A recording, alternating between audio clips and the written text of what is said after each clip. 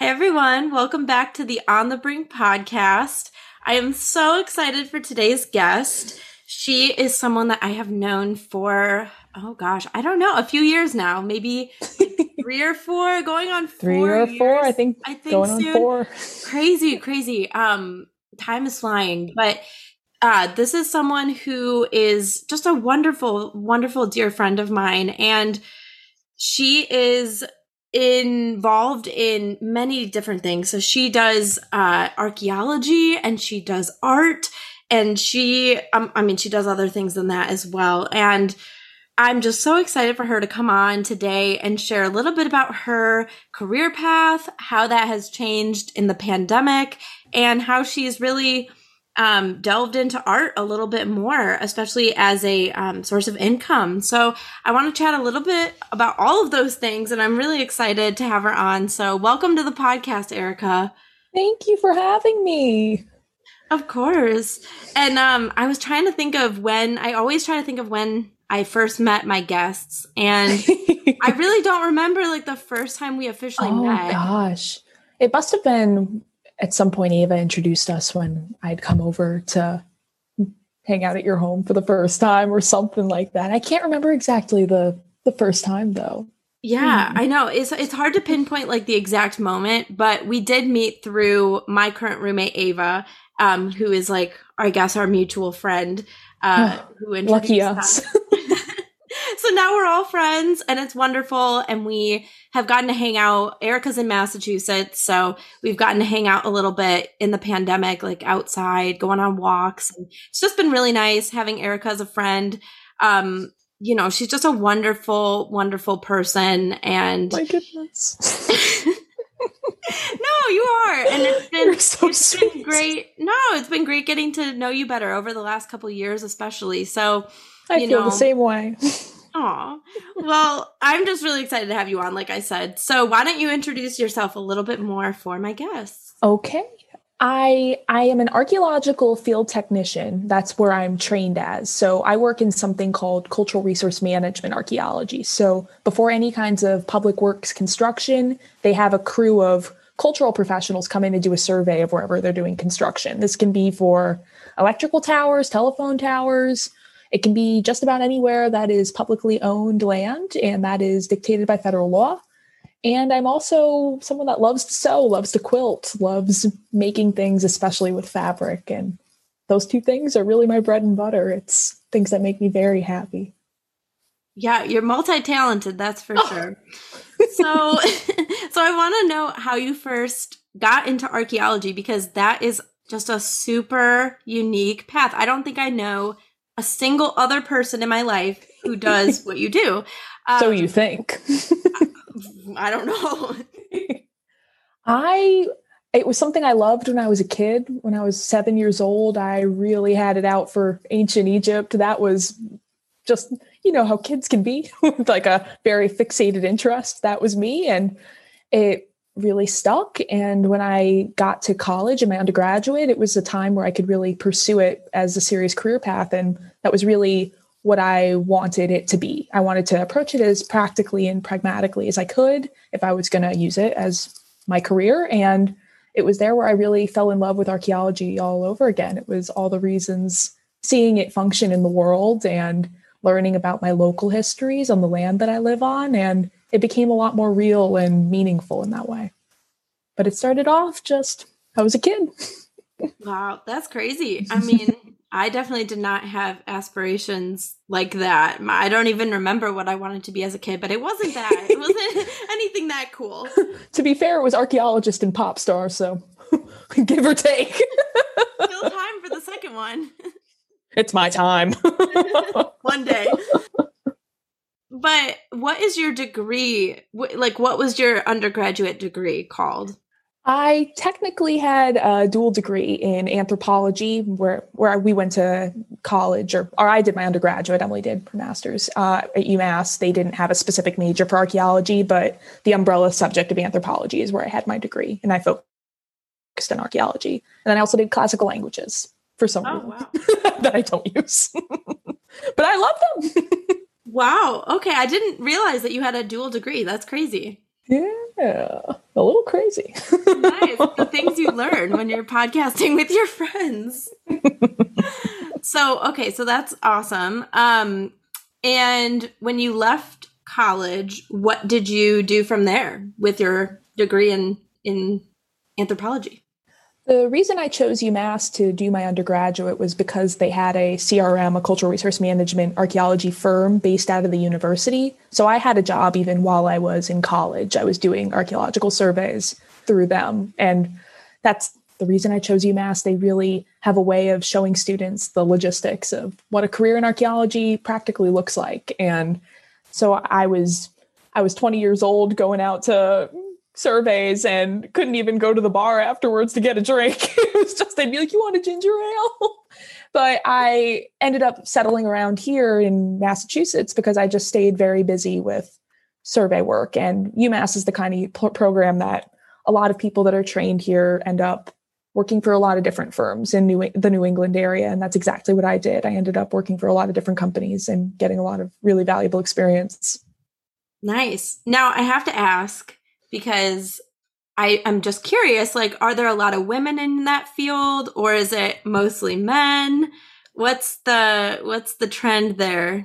There are a lot of powerhouse women. It is cool.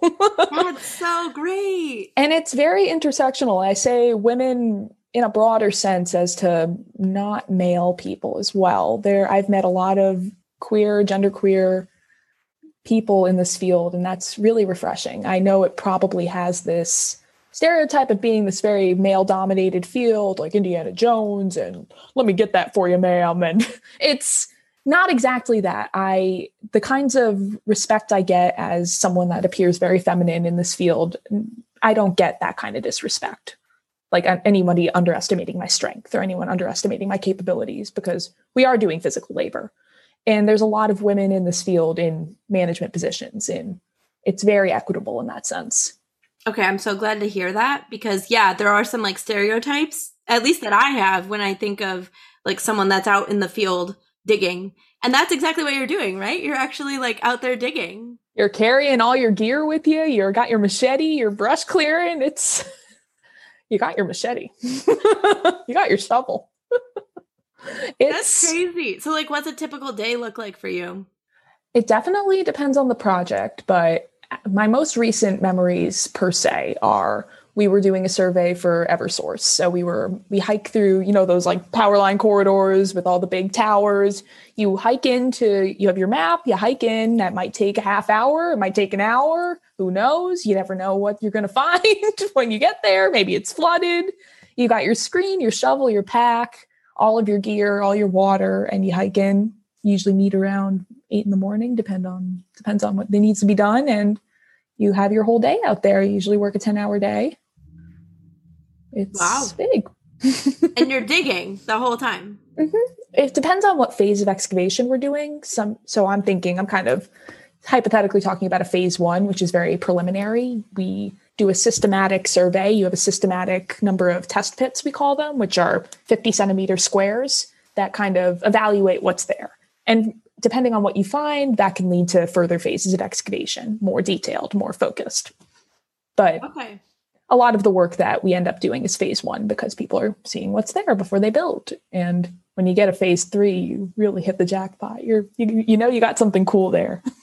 Oh. Mm-hmm. So you usually work on a project through all the different phases? Typically. Sometimes it depends, but sometimes I'll just get pulled in onto a phase 3, or I'll see a project through all its phases.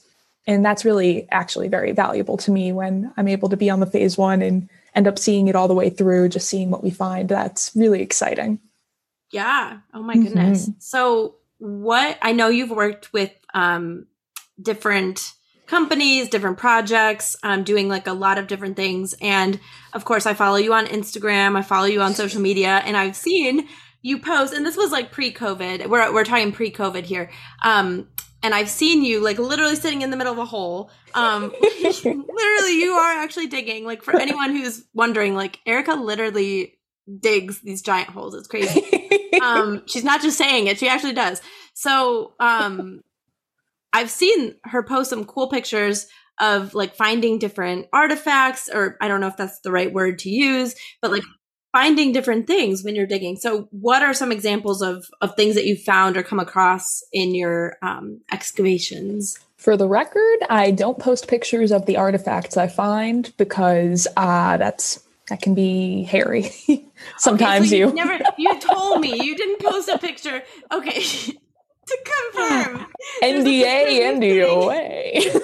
There's a picture of you sitting in a hole, and then you told me about an artifact you found. And that's some of my favorite stuff to talk about when I get to tell my friends that live in the areas that I'm digging, because a lot of the work that I end up doing is local to me. I get to share the history of the land we live on. And I feel like I know the picture that you're thinking of. I'm in a pretty deep hole in my profile picture on Facebook. And that was actually maybe 15 minutes up the road from here. And wow. Sometimes I think people get very artifact focused when they're thinking about archaeology, and they think about museums, and they think about, oh, I'm seeing this very cool object. But I know for me, the most valuable part of this kind of work is thinking about everything holistically and how everything relates to each other. And so we are finding objects, but also there is so much interpretation that an archaeologist has to do about landform and about the soils that we're finding. And kind of when we're digging a hole, we end up seeing the soil layers in profile. So on this vertical plane that you're cutting into the earth. And that can tell you a lot about the cultural interaction with the land, and also the geologic formation processes, or the kinds of natural events that have made the landform what it is today. And those together just really are very cool to me. So I think there's one hole in particular I'm thinking about where there were certain layers of more brown, rich soil, and then this kind of white, powdery soil that was also intermittent with lots of crunchy rocks. And these weren't just rocks. I'm saying rocks to kind of communicate what they felt like, but they're what we call flakes, which is when you're thinking of a projectile point, or kind of a layperson term, an arrowhead. We call them projectile points professionally, from the kind of debitage or the garbage from flaking all the excess rock to make that point. That is something that is very interesting to an archaeologist, because you can see that people were just sitting and hanging out and making tools, and very complicated and skill involved process. And so we were having these layers of soil in this hole and we were right on the bank of the Connecticut River, right on the shoreline. And there were like silty soils over that, very like soft soils, these crunchy white powdery layers, then another rich brown soil, then another layer of rocks and white powder. And what that shows us is that the water levels were fluctuating from the river so much that it was depositing silt, those soils, over what was the ground surface. So where we were finding those flakes, that was the ground surface that people were standing and working on. Then the river floods, then people return, then people leave, and the water changes. Probably seasonally, these things are happening. So that in itself, this land, this earth, the soil, is telling us a story of human life over many, like hundreds of years, perhaps. So wow. That's something that has nothing to do with an object that I can hold in my hand. That is the landscape. That is, you look around and you're there. You're there where someone was living. And that is storytelling to me. Yeah, so much history behind what you're doing. And like, you can stand there and probably like envision what that might have looked like. And like, that's so cool. Like, wow. Oh my gosh. And I'm kind of a history nerd myself. Like I liked history growing up. That was a subject that I liked when other kids, may not have liked history so much. But I always found it interesting. And like, my family has gone to Colonial Williamsburg several times, and then living in this area, it's so historical. Massachusetts is like full of a lot of history that I don't even know enough about, but I learned about it through you. So it is my pleasure. That's really nice. Yeah, no, it's really, really interesting to hear that from you. And I know that you enjoy learning more, even on your in your spare time. I can't help it. I'm hooked. It helps me do my job better when I know about, especially considering that we're in New England, that we're in this land that has witnessed first contact. Like, let it be known, indigenous people to this land have met settlers from many different parts of the world way before pilgrims came to Massachusetts. They knew English before pilgrims came. There are sort of different ways to deconstruct the very basic historical narratives we've been told in school, and to kind of add to the depth and humanity and empathy for that history to be able to do the best work that I can do. Because I'm interpreting a history that's oftentimes not my own. I'm not Native. I am someone that wants to do the most respectful work that I can to do right by these living communities. And so that is what I try to do. Yeah. And there's always a lot more to learn. Absolutely. Right? Especially when we're not the ones, like you said, we're not the indigenous people. So, it's good to be informed. And this is about all of that. So much conversation. We usually have Native monitors from a federally recognized or state recognized tribe on site with us, depending on the project. And so I've certainly had many conversations where most times I am listening, and that is very much a part of my work, is listening and hearing someone else share their history and also making friends. It's great. Yeah. Oh my gosh, that is great. I love that. So speaking of what you are currently doing and how archaeology is looking these days, because I know you're not currently doing the same kind of work that you have been doing, right? And that was a big thing too, that I know you and I have certainly had conversations about work and kind of identity. And I know for me, a large part of how I considered myself in my own head was, I love doing archaeology. This is a big part of me. And to kind of divorce myself from that temporarily because of COVID was a big emotional deal for me, and also very healthy, because I'll say that this work is very physical, and my longevity in it is something that I've thought about often. I'm 25. I've been doing this for maybe for kind of 5 years on and off, and I already have severe carpal tunnel when it's activated. And I don't think I would have left this work willingly until I was forced to. I had COVID in March, and I didn't realize I had COVID because I didn't qualify for testing at the time. It was very early. And I ended up going back to work 2 weeks after being sick, and ended up doing some damage to myself physically because I was weak. And there were things that the company I was working for was instigating just to make things more COVID safe. We usually work in pairs where someone's digging, someone's screening, and that kind of keeps you from hurting yourself. And not to say I haven't dug alone before, but this was something that there was also a quota of holes we needed to meet. We were all working really hard. And I didn't know how weak I would be after having COVID. And I usually don't think that way. I think I'm kind of invincible. I'm tough. And I really hurt my back, and I've never quit a job before. I had to quit. I wasn't well. I couldn't sleep. And that was big. That was a big deal, to choose my health over the thing that I loved doing, that I felt almost indebted to do. The thing I felt like was my career path that I had chosen. And so I took some time off from working and was applying to jobs, and ended up taking sewing as a bit more of a coping mechanism to spend my time. And also, this was around the time where my friends needed masks, and I was so happy to have the resources and experiment with different patterns and get to share something that was healthful with my friends. So it ended up working out to be the best thing. And now I am here very grounded and enjoying the work that I'm doing currently. And that's how it was. Yeah, I want to say, I'm glad that you're doing a lot better and you're feeling better. Thank you. I know COVID is no joke, right? You can. And I was lucky. It was not a very severe case at all, but I don't think many people are talking about how it can really knock you out long term. I was months out of being contagious by any stretch of the imagination, and I was sleepy. I was in pain. It was a physical exhaustion that I hadn't known before, but also very lucky.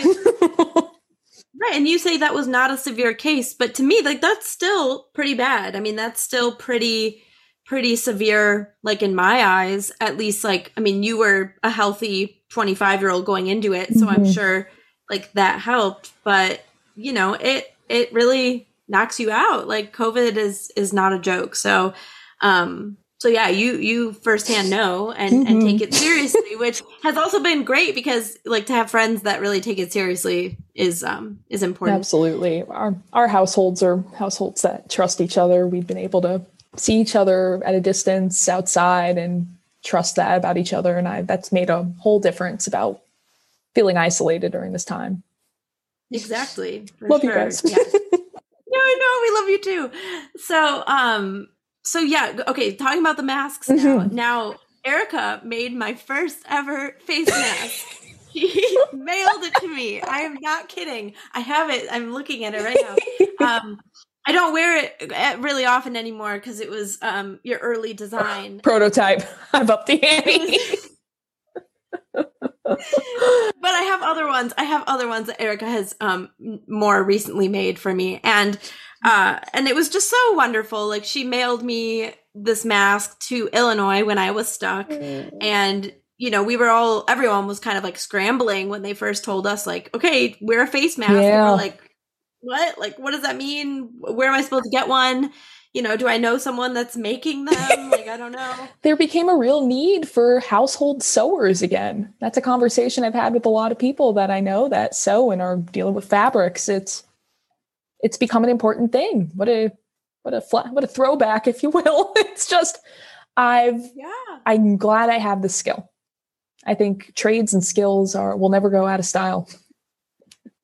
That's for sure. That is one thing I've definitely learned, and I don't have those skills, so I'm very envious. Not yet. I could learn one thing at a time. But yeah, you ended up making all these face masks, and you're still. I mean, I think you're still making them. I am. I was kind of taking and they're beautiful. Thank you. Yeah, they're just like so fun. And I'm still working on different prototypes. I started doing triple cotton, and I've done better with the nose wires. I kind of, to the listeners, twist ties make a very good nose wire in a mask. Twist ties. Save your bread, twist ties. They're very good. Who knew? We get resourceful. Yeah. And you have decided to donate some of the proceeds from these masks, right? There's a lot of, I guess one of the things that has been very heartening about living in a community like ours, where I know where I grew up was not really like this that I knew of, where people kind of make very conscious efforts to express care on a small scale. And there are a lot of mutual aid organizations around here, like PD Housing, that look out for people that are in need and post their Venmos, share information, have different fundraising campaigns.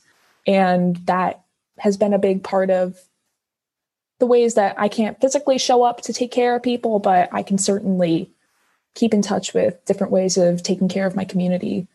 And there are a lot of wonderful organizations like that here. And so donating some of the proceeds of these masks, I definitely donated a lot more at the beginning because I think there was a kind of ethical feeling where I was okay, even though I just quit my job. Like I had some money saved. I didn't feel like I needed the income, and that's certainly shifted after being unemployed for a while. But I've always made sure to donate as much as I could to mutual aid in this area, and having these masks as income to get to show to that was wonderful. Yeah, that's so great. So great and like generous of you. Least I could do. And then aside from the masks, you are also sewing other things, clothing. Yeah. And you do other I mean, I want to ask you about all the artistic endeavors that you are involved in because it's a lot. I love making. It's been such a wonderful thing to have the energy and time to dedicate more to making. At the end of the day of digging holes, I was exhausted. I did not have time for my creative self. And I had a lot of time and bursts of it, a lot of energy and excitement around making things. And I love weaving. I love knitting. I love sewing clothes, especially. And the job that I now have, I'm a seamstress for Meals on Wheels. We sew freezer bags and heater bags for Meals on Wheels. What a strange, I found the job in the paper and I took it and that was great. I feel like my skills are building in this way that I wouldn't have had the opportunity to if I had continued doing field work. And for that, I'm grateful. I know that I'm the kind of person that looks for the glass half full outlook on things. And that was an easy one to find. I'm so glad that I've had the energy and time to dedicate to learning more about this skill that I love and I'm grateful to have. Yeah, that's incredible. I'm so glad that you ended up finding that job and you're able to pursue your art in a little bit more than you had been. And yeah, that's just so awesome. But do you see yourself going back to archaeology at some point? Are you kind of like waiting for COVID to be a little bit more under control? Or are you, just hoping to do art more than archaeology or trying to find the balance? Like, what are you thinking for the future? I think this time has definitely been formative for the ways I'm thinking about my future in this work. And I would love to go back to archaeology in a form. And I've been applying to master's programs and hearing back, which is really exciting. And like I approached my undergraduate, I'm trying to think as pragmatically as I can. And there are certain aspects of the work that I was a part of doing field work that I witnessed that really brought some big questions into my head that I would like to figure out through higher education and find my place in a different role within archaeology that would feel meaningful to me. I think there are so many issues of ethicality within cultural resource management and the ways that the frameworks of legislation operate on the ground level that I was able to see being a field technician that sometimes were not exactly what I would like to see in the field, or just brought my critical thinking into the picture. Because at the end of the day with this work, what I love about it so much is the holistic nature of it. I'm outside, I'm physical, I'm using my brain, I am asking these questions, and nothing is perfect, especially because this work, this contract cultural work, exists within of an environment of capitalism. There's something that needs to be built. And that's not something I am against. I think that land has many iterations and many stories to tell. And I'm not someone that thinks that everything needs to be preserved. I think that it is a gift to be able to be someone to tell a story about land and to uncover that story before it changes forever again.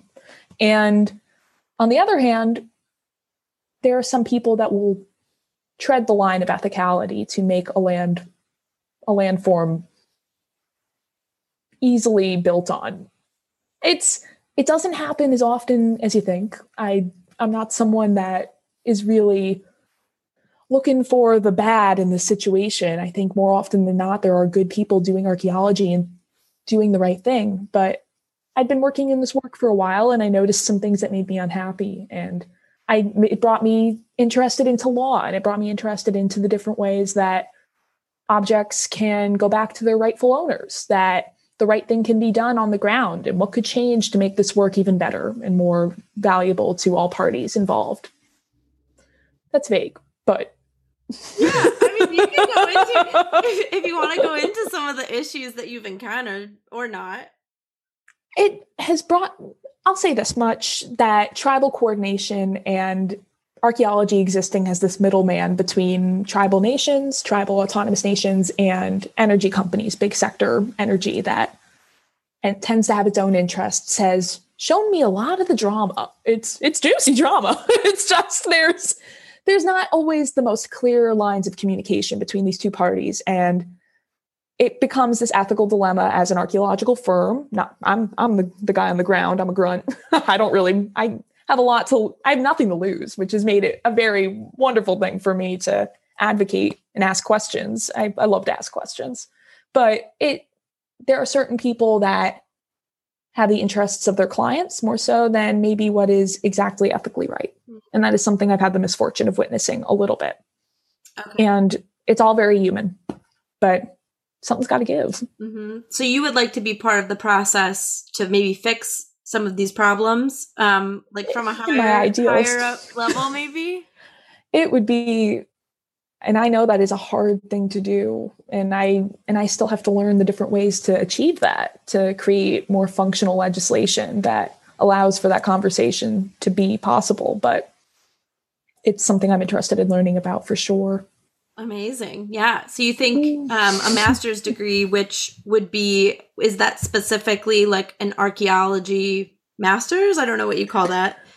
Yeah, there's a few different programs I've applied to, some of them being titled public archaeology, which kind of has a lot more to do with community-based methods and communicating with relevant populations, whether they just be people living in the area or kids, or it gives you the kind of tools to share history and work with a community to tell their story. And there's a public humanities program that I applied for that sort of has a more general idea of how to make cultural professionals ready for their relevant fields and kind of be able to communicate with each other. And those are all programs I'm really interested in to get my master's and be qualified for the jobs I see that I would like to apply for. Nice. Well, you have a very clear path or goal in mind. And kind of. And that's awesome. I mean, that's so great. Like, even if it is ambitious, like, why not? Right? Like, what do you have to lose? Exactly. And like, you're in the perfect point in your life where, I mean, you're focusing on your art right now, but you are on a little bit of a pause from archaeology. Like, we're still in the midst of COVID, right? It's not like magically better yet. So I know. And it was a choice for me to not go back to field work once I felt well. Mm-hmm. So much of this work that I do involves crossing state borders and staying in hotels and being on the road. And for a time, that was something I was really able to do pre-COVID and was getting tired of it even before COVID hit. But also some people have different comfort levels with the virus and this work. And I know a lot of people that have been traveling for work and going all over, and that is their choice. And I'm sure they take it upon themselves to be as safe as possible. But I personally was just not comfortable with that at this point in my life. Yeah, that's understandable. I totally get it. So what do you think that your line of work is going to look like post-COVID? Do you think it will change at all? Or do you think you'll go back and it'll be pretty much as it was? I don't know. I think it probably will stay more so the same. To be frank, I haven't been in the field for the meat of this pandemic. I was at it in the beginning, and it was kind of bizarre. I was someone that was taking it. There was definitely gradients of how seriously people were taking it. I was not sharing, like they told us, don't share pencils, wipe down the equipment. We had to keep our own sets of screens and shovels in our personal vehicles. There was a lot of different protocols that they had integrated that it's like the same thing with all of the things we've implemented in our own lives. Like, when will those stop being as relevant? I don't know. I don't know when these precautions will feel mute, but I think the field itself and the feeling in the field when I was working at the beginning of the pandemic, it was still the kinds of same work tasks that we had to get done and the same missions and the same goals. Mm-hmm. And it really wasn't slowing down, which for better or for worse was what hurt me a little bit. But well, and it's a very hands-on field. That's not like a work from home position. I'll take a hole right here, right now. Hold me back. Go outside and dig a hole.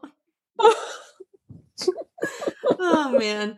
Yeah, it's not really like the kind of job that's going to probably change a whole lot. I just ask that question a lot to my guests because a lot of the jobs, that exist right now are going to look different. And absolutely. And I think it's a valid question, but for archaeology, maybe not so much. Maybe it's, it's going to go back. Also, you're working outside, you're, individually doing your work. Yeah. It was at the beginning of the pandemic, and it was springtime. I was grateful to have work, and I was grateful to have outdoor work that we were really socially distanced. Like, most shovel test pits are like 7.5 meters apart from each other. So you have your space. And that was all very well and good. And I'm so glad that my friends are busy with work, that my friends in archaeology that are still being kept busy. And I think that there's a lot of construction. I can, like, even driving around here, like, I see a lot of public works construction happening, and that is on purpose. I think there are certain state organizations that are trying to keep people busy, keep people working in public works, and I know that's kept cultural busy as well. So it's all very good in the big scheme of things. Yeah. Yeah. That's good. There won't be like a huge, I don't know what you would call it, like backlog or something of jobs. Yeah. It just kept going. So that's good. Mm-hmm. Yeah. So that's, I mean, just such a very interesting, unique career path. And I hope that for you, for your goals, you do end up going on for this graduate program. I know you're still waiting to hear back from some of these schools. So fingers crossed. Everyone listening, send Erica really good vibes. She needs them. She needs to get into these programs and get some funding. It would be nice for these master's programs, because of course that's a huge thing too. But I have just a couple final questions about like the future and your goals. And you're the same age as me, you're 25.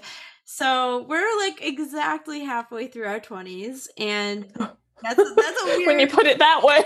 Weird thought. It's a weird thought. But we're halfway through. So what I would say, you know, what are your goals, like long-term, short-term, for the rest of your 20s? Well, I think what we were talking about earlier kind of has sparked me on this path of further understanding myself, like having this very intentional break from the work that I was doing, that I was putting a lot of myself and my energy and my body and my time into, was very eye-opening to the kind of adult that I want to be. I think there's certainly a trend within my family, especially in my immediate family, to really focus on work. And I love the work ethic I was raised with. I am grateful to have been raised in the place and by the people that I was raised with. And I also don't have to work that hard. I think, and this is a whole other conversation about, not that my family is very recent immigrants, but within the past 2 generations, a lot of things have changed. And my immediate family has definitely broken the mold in a lot of ways in raising me. And it brought me into the workforce and into higher education with a real zest. And really, I was so excited to pursue archaeology professionally for the first time. I was willing to do anything. And I don't know if that's the best, healthiest, most sustainable outlook on how I can remain in my field. So I'm excited to better understand myself and my limits and the kind of work and what I'm willing to give to my professional life, and how to have a balanced existence, and being able to focus on more creative outlets and to have this balance in my life has been a real gift and example for the ways that I want to continue living and growing. I wouldn't have chosen that break from my work. To quit archaeology was huge for me and painful in a lot of ways in my heart. And I'm also grateful for it. And I'm grateful that I had options and I had money saved, and it all worked out in a way that I was worried, but not too worried. And I'm excited to have that kind of balanced existence moving forward in my life. Yeah, I love that. I love that because it is important. It's so important. Like you can't focus on just your job forever. And I think a lot of people came to that realization because of COVID, which, I mean, it kind of sucks. It's not ideal that like a pandemic hit and that made us realize a lot of things, but it's good if it does, because. And that is privilege. Absolutely. That is a privilege that I've had in this existence, where I was able to get unemployment. I was able to have money that I had been saving for a while to be able to support myself and to have different things to pull on and different job opportunities. It's not something I say lightly, because I know that this is not something that everyone can afford to have in their minds right now. That's a lot of survival going on. And that's hard. That's really hard to see. But I think on a larger scale, a lot of people are kind of refocused on the different priorities in their lives, or maybe kind of woken up out of their 9-to-5 existence in a way that it's shown them different things that they would like to have. And that should be a human right. It's been kind of a tumultuous time. Yeah, absolutely. You know? I know. Yeah, we talk about it like, oh, it's just like this happened and that happened. It's like, no, it was like really hard. This was messed up. Yeah, no, Yeah. it's really hard, but you're doing so great. I'm so happy for you and Thank you. where you've gotten to, on your path from archaeology and then into art more full time, and hopefully back a little bit into archaeology again, but still doing art, like if that's what you Yeah. want. And they're so interrelated to me. It's this whole, it's all about telling a story in a way and finding your place within that narrative. And I'm doing that when I'm digging a hole. I'm doing that when I'm interpreting the soils and the materiality that we're excavating. And I'm doing that when I'm putting together a quilt or when I'm making a garment. I'm able to manipulate and be this subjective force in the work that I'm doing. And it's shown me a lot about myself that I like. Yeah, that's so incredible. Like I love that, and like putting art and archaeology together. Like you might not, I mean, I might not think that they go together. I might be like digging holes and sewing a shirt. Like that's kind of different. But yeah, you find a way to tie them together, and it works, and it's so unique, and that's what makes you you, and that's what I love. So Thank yeah, you. I mean, this has been so great chatting with you on the podcast. We could probably talk forever about art, Oh my art and gosh, archaeology. bring it. There's so much. We're just literally touching the surface here. But thank you again so much for being a guest. This was really great. Thank you so much for having me, Emily. I was so honored when you asked me. I love what the work that you're doing here, and also someone that is pursuing things that they didn't have the chance to pursue during a hard time and finding the light. So Exactly. you are a wonderful and inspiring friend. Oh, thanks, Erica. You're so sweet.